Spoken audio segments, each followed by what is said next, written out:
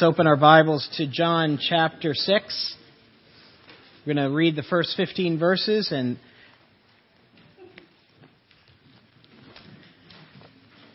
have the Spirit minister to us. If you don't have a Bible, it's on page 1655 in the Blue Pew Bible. I'll be referring to it, to the text off and on.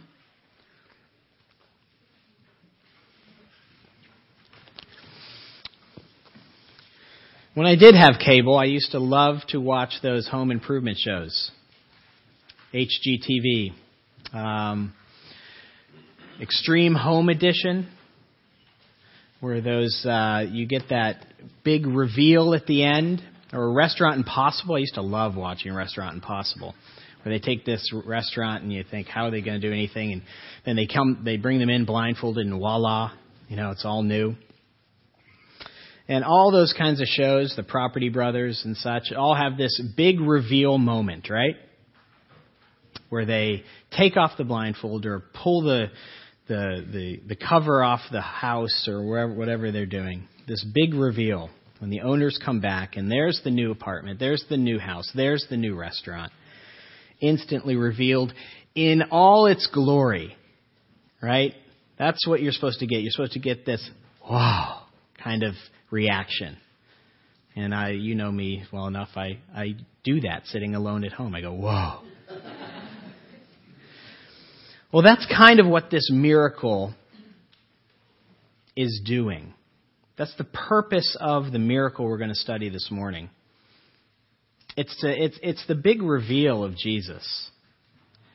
It's the moment when you should read in the Gospel of John and go, whoa. So let's read and have that moment together. John starts, sometime after this, Jesus crossed to the far side of the Sea of Galilee, that is the Sea of Tiberias. And a great crowd of people followed him because they saw the miraculous signs he had performed on the sick. Then Jesus went up on a mountainside and sat down with his disciples. The Jewish Passover feast was near. When Jesus looked up and saw a great crowd coming towards him, he said to Philip, "Where shall we buy bread for these people to eat?" He asked this only to test him, for he already had in mind what he was going to do. Philip answered him, 8 months' wages would not buy enough bread for each one to have a bite. Another of his disciples, Andrew, Simon Peter's brother, spoke up. "Here's a boy with 5 small barley loaves and 2 fish. But how far will they go among so many?" Jesus said, "Have the people sit down." There was plenty of grass in that place, and the men sat down, about 5,000 of them. Jesus took the loaves, gave thanks, and distributed to those who were seated as much as they wanted. And he did the same with the fish. When they had had enough to eat, he said to his disciples, "Gather the pieces that are left over. Let nothing be wasted." So they gathered them and filled 12 baskets with the pieces of the 5 barley loaves left over by those who had eaten. After the people saw the miraculous sign that Jesus did, they began to say, "Surely this is the prophet who's to come into the world." Jesus, knowing that they intended to come and make him king by force, withdrew again to a mountain by himself. This is perhaps the most well-known of the miracles of Jesus. It's recounted in all 4 of the Gospels for a very specific reason. And what I want to do is take a look at this miracle under 3 headings. What it means, what it teaches, and what it foreshadows. What it means, what it teaches, and what it foreshadows. First, what does this miracle mean? With all the miracles in the Gospel of John, as we have already said in the weeks previous to this, because of all the miracles, all 7 of the miracles in the Gospel of John, all have to have a specific purpose in mind. John picked these 7 in order to show something. If you remember, the purpose of John writing is found in the 20th chapter and the 31st verse. And he says, so that, the reason I've done this, John says, so that you may believe that Jesus is the Christ, the Son of God, and that by believing in him you might have life. In other words, there's a threefold purpose to the Gospel of John. That you would know that he is the Christ, the Messiah, that you would believe and have life, but that middle section, so that you may believe that Jesus is the Christ, the Son of God. That's what John is getting at with this miracle. The Son of God. The Son of God in Scripture is shorthand for God. That Jesus is God. That's what John is trying to show here. And there are some, excuse the metaphor, there are some breadcrumbs that show us that he is God all over these verses. Look with me at verse 2. It says there that a great crowd of people followed him. And a little later on down there in verse 10, we find out that it's 5,000 men.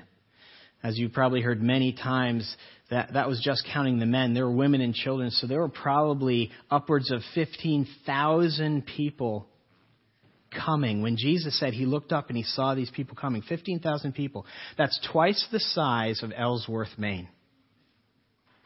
The population of Ellsworth, Maine times 2 coming at Jesus. And the other 3 Gospels tell us that this place where he was a remote place. It was not a place close to towns or cities or hamlets. They were in the wilderness. In John, in the 4th verse here, we find that it says that the context around this miracle was the Jewish Passover. John makes a point of just saying, listen, when this miracle happened, it was right around the Passover. And that immediately brings us into the context of Exodus, doesn't it? In verse 3, we find out that here he was in the remote wilderness, and then Jesus goes up on a mountainside intentionally. So if we put this all together, you have Jesus feeding a hungry crowd in a remote location, miraculously, from above, in the context of Exodus. When you have that context for this miracle, Jesus wants the crowd to see. Jesus is intentionally painting a picture. John is intentionally giving us this snapshot of Jesus so that we, his readers, and that crowd can make the connection between Jesus, what Jesus is doing here,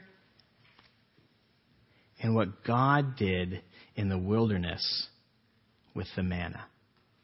That's the connection that is being made here. That is what Jesus is intentionally doing.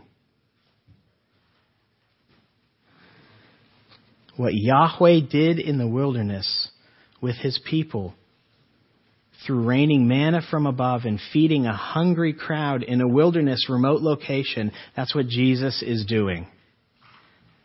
And by that, he wants the crowd to see, he wants us to understand that he is doing the same thing God did. He is God through this miracle. Jesus is God. Jeremy Bowen, the narrator of a new BBC series on the life of Jesus, states this. He says, and listen carefully, the important thing is not what he was, Jesus was, or what he wasn't. The important thing is what people believe him to have been. Well, you have to listen really carefully to see what's going on there, don't you? The important thing is not what Jesus was or wasn't. The important thing is what people believe him to have been. Bowden couldn't be more wrong here, right? It's not what people believe him to be that's really important. It's who he is that's really important, right? Now you can believe that or not believe that, but who Jesus is what's at stake here. That's what Jesus is proclaiming through this miracle. I am God. A little later in the gospel, Jesus will say this statement that gets people up in arms. He says, I and the Father are one in chapter 10, right? He was continually, as a matter of fact, the Gospel of John, the reason why we offer the Gospel of John to new Christians and people that are considering Christ is because it declares this throughout the Gospel. Jesus is God. That's the foundation.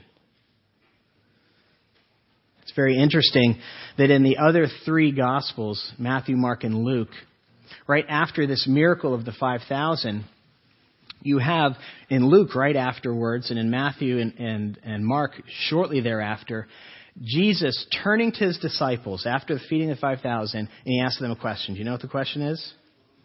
Who do you say that I am? That's the question. That's what Jesus is declaring through this. I am God. And then he turns to his disciples, and he, by way of just keep this text, this miracle right here, is asking us the same question. Who do you think Jesus is?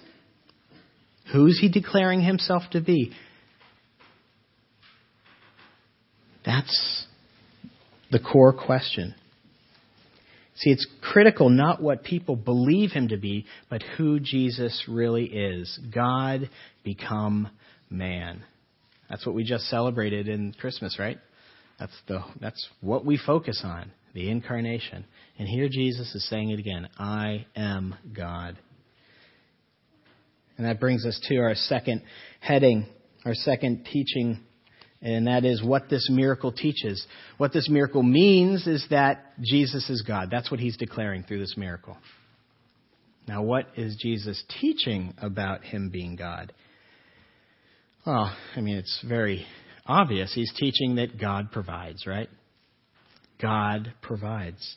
If you remember back when we looked at the book of Exodus from the pulpit here several months ago, we noticed that the Israelites, God's people, were in slavery for 400 years. And those 4 centuries had really enculturated the Jews, hadn't they? They came out of the Exodus, they came out of Egypt, but they were really enculturated in the Egyptian values, the Egyptian mores. And you see that throughout the wilderness wanderings.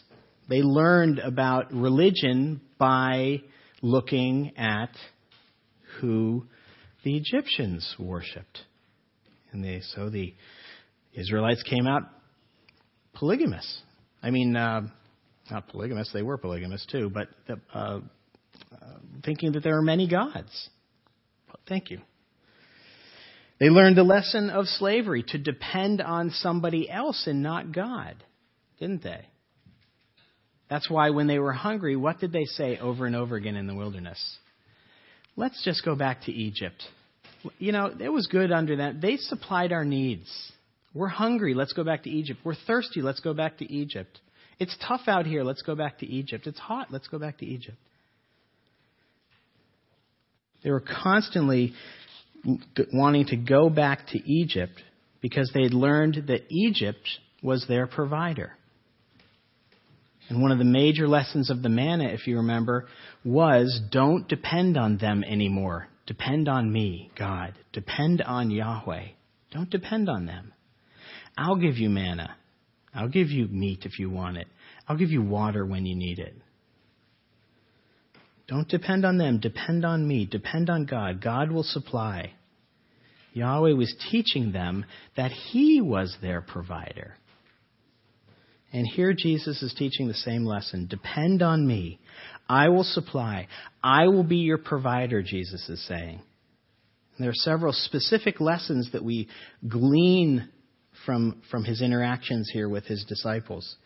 First, if you look at verses 5 and 6, you see his interaction with Philip and Andrew, right? When Jesus looked up and saw the great crowd coming toward him, he said to Philip, he turned to Philip and said, "Where shall we buy bread for these people to eat?" Jesus is testing Philip. John even tells us that he's testing him, right? It says in the next verse, Jesus already knew what he was going to do. Why did he turn to Philip and ask that question then? Because he wanted to test Philip's faith. He wanted to test Philip's faith. Jesus wanted to teach that God's provision requires faith. Remember, Philip saw the wine being changed. Philip was there when the lame man walked. Philip heard about the healing of the nobleman's son.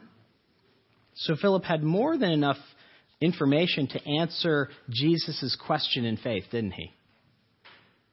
He had seen those things. Okay, I'm getting it. Yes. What are you going to do, Jesus? But his answer is much the same as our answer is, isn't it? Practical. When we're faced with a situation, what do? We look practically. 200 denarii, 8 months' wages, Philip says, wouldn't even give each of these 15,000 or so people a bite of bread. That's our default position too, isn't it? Practicality. We always fall back onto practicality. You know, when we ask, can we do this? Well, we say, well, do we have enough people? What about, can we do this? Well, what does the feasibility study tell us? Well, can we do this? Well, how much money do we have? We ask the same questions that Philip asks. Now listen. For God to be able to come through for you, for God to be able to provide for you, you need to put yourself in situations where He can come through. Does that make sense? If you want God to really provide for you, you have to put yourself in positions where He needs to come through. Otherwise, it's not faith, is it? You know the definition of faith from Hebrews 11:1, right? It's being certain of what? You do not see. People, you have to put yourselves in positions for God to provide. You have to allow for situations in your life where you depend on God. It's God or nobody. And that's a hard thing to do. Now I'm not saying discount using common sense, using the brain that God gave you, looking at things, being wise and discerning. I'm not saying throw all that out. I'm just asking you, do you ever put yourself in a situation? Do you ever take a step into an unknown and you go, it's God or nothing? Because we stay away from those like the plague, don't we? Well, don't go there. That makes absolutely no sense. And 9 out of 10 Christians will even give you counsel not to do that. But for God to show His provision, we need to be willing to put ourselves in a situation of total dependence, of faith. And one of the questions that verse 5 foists onto our conscience is, do you do that? Do you ever do that? Or do you live the safe life of no faith, really? Because everything is known. James Boyce, the pastor of 10th Presbyterian Church, passed. He unfortunately passed away from cancer in 2000. He wrote this: "I am convinced that if there's one thing that most plagues Christian institutions in our day is the thought that we can figure out the situation and accomplish God's work primarily by means of money. Money can be well used, but to think that the needs can be met merely with funds, this is debilitating. Wow. You know what Boyce is saying there? He's saying that to rely on practicality is spiritually stunting. It's debilitating spiritually. God provides based on faith. Now, not how much faith we have. You got to hear this, guys. Not on how much faith you have. I mean, that's the heresy of the health wealth gospel. If you have enough faith, God will provide. So hear me very clearly. It's not on how much faith you have. If you need proof for that, how much faith did Philip have? How much faith did Andrew have? They both were like throwing up their arms. Andrew, I see him bringing this little kid along and going, almost joke-like, here's 5 pieces of bread and 2 fish. There's 15,000 people. Now, I don't know. I'm reading into that. I don't know where his heart was.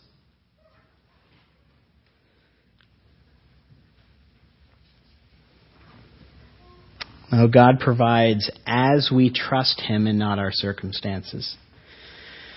Faith is doing and not simply relying on practicality. Many times faith looks foolish to the unspiritual. Have you ever thought about that? Doing something will look foolish to a lot of people. When you do something, when you intentionally put yourself in a position where God has to come through or nothing, that'll look foolish. And people will say, that's foolish, don't do that.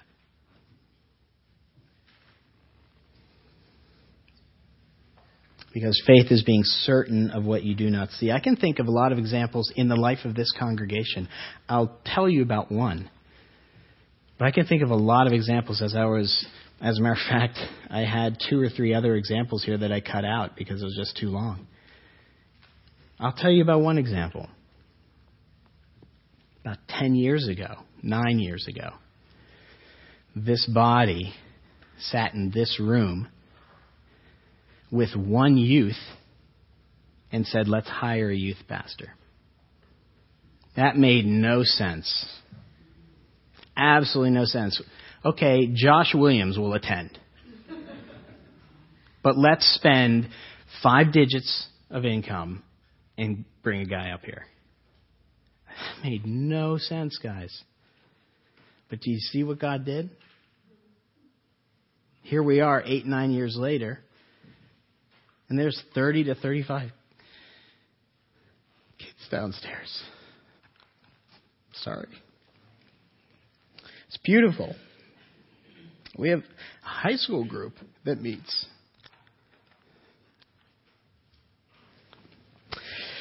He has provided more and exceeded greatly our expectations. And that's what we see here in the Scripture. That's the lesson of the 12 baskets, isn't it?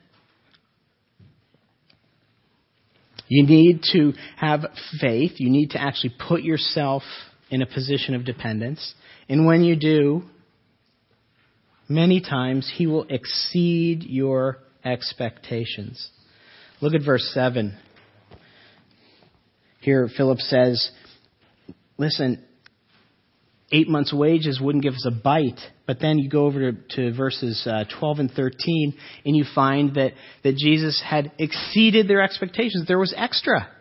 15,000 plus people had eaten, and the other Gospels say they were satisfied, so they didn't have a bite. They ate and went, oh, no, I'm going to pass because I'm full.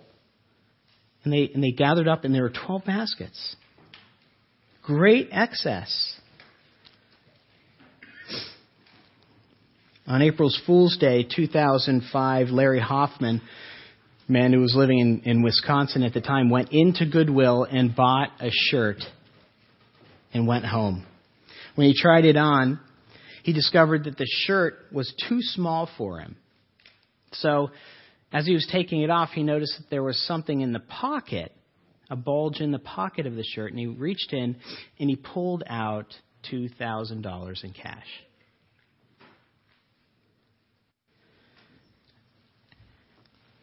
That's kind of the God we serve, guys. It's really a picture of the God we serve. We're like Philip. We're looking for, just a cheap shirt, just something to cover. And God comes through in big ways. God wants to explode our expectations. God, listen to that carefully. God wants to explode our expectations. Because so many times our expectations are so small. John Newton, the famous pastor in England, he's famous for being a slave trader and that was converted to Christianity, for being a pastor and a counselor to William Wilberforce, for writing great hymns like Amazing Grace. But he's also famous for something maybe you didn't know he's famous for, and that was he was famous at the time for his prayers. John Newton was famous for his prayers because he prayed what he called large asking prayers. When he was asked to explain what he meant, Newton would often cite the legendary story of a man who asked Alexander the Great to give him a huge sum of money in exchange for his daughter's hand in marriage. Alexander agreed, and when the treasurer saw the sum of money that he was about to give away, he went to Alexander and inquired about this. And Alexander said this: "Let him have all the money. He does me honor. He treats me like the generous, rich king I am." We have to remember that is the king that we serve. He is a generous, rich king. And many times we go to him and we say, "Can I please just have the secondhand shirt that's a little too small? I'll make do." Boy, let me tell you, Mainers, we do that a lot. Because we make do, right? I can't remember that saying right now, but some of you have it in your mind right now. Make do. God wants us to ask large things. He really does. Because you know what that does? That puts us in a position of what? Come through or not. Puts us in a position of faith. We love to ask for small things because, that can happen. I can figure out how that can happen. You can't figure out large asking prayers. Paul in Ephesians writes, "I pray out of his glorious riches he may strengthen you with power." He's praying for the Ephesian church. Out of his glorious riches, out of all the riches, just bless them. King Jesus is rich and generous. We have to actually treat him that way. We do him honor when we come and ask great things of a great king. And lastly, God provides in unexpected ways. This is the obvious teaching of this miracle. Nobody expected Jesus to perform this miracle. 5 loaves, 2 fish, feeding 5,000 men, 15,000 people. Totally unexpected provision. And in that totally unexpected provision, we have the foreshadow of Christ. What this miracle foreshadows. Look with me at the reaction that the people have in verses 14 and 15. It says, after the people saw the miraculous sign that Jesus did, they saw the 12 baskets, they said their bellies were full. They began to say, "Surely this is the prophet who is to come into the world." Jesus, knowing that they intended to come and make him king by force, withdrew to a mountain by himself. You see, the people kind of get it. The crowd, they kind of get Jesus. They kind of understand, don't they? I mean, when they say, is he the prophet? He's the prophet. They're actually remembering Deuteronomy 18, where God says in the great prophecy, I will send a prophet like Moses to my people in the future.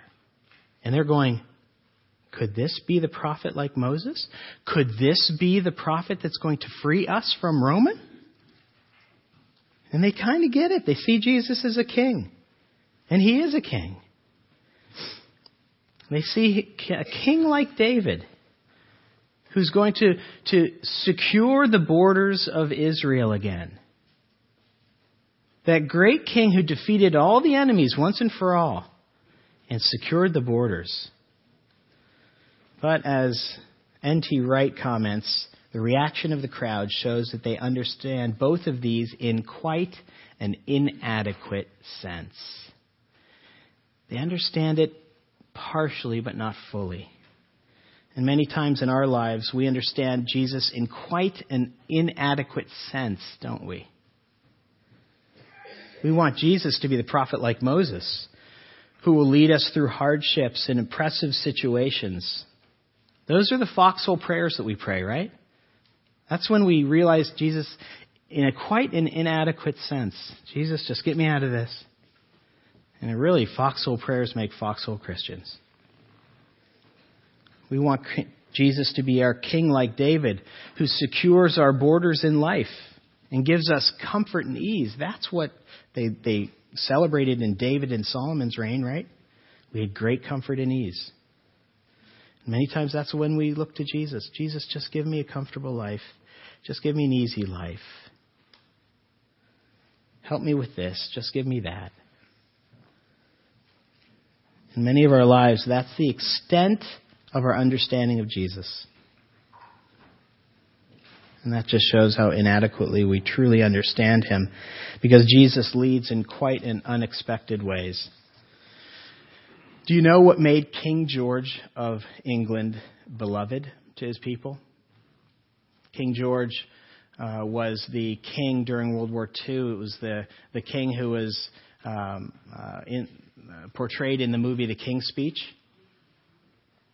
He took the Britain through the Second World War. And you know why the people loved him?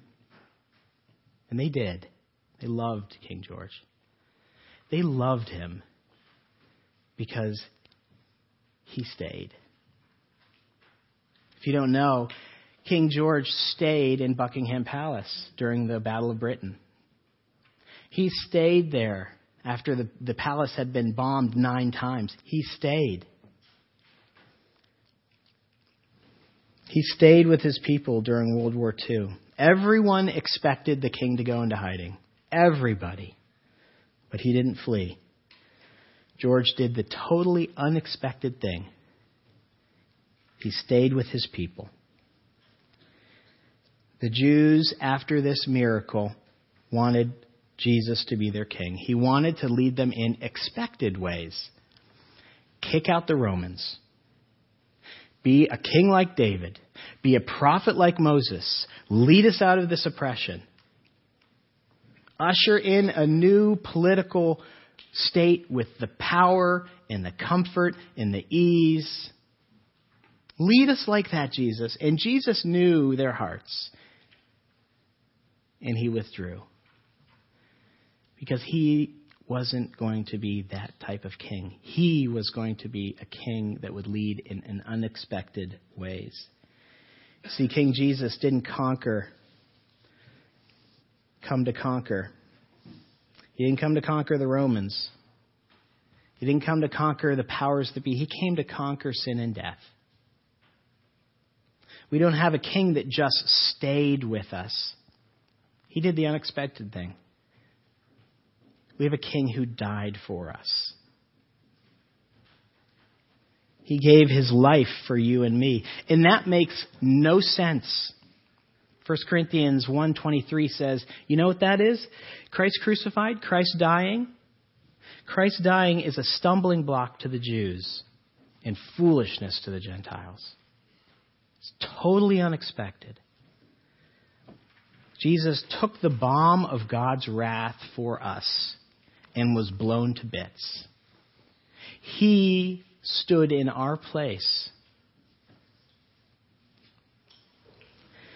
And he provides forgiveness for your sins.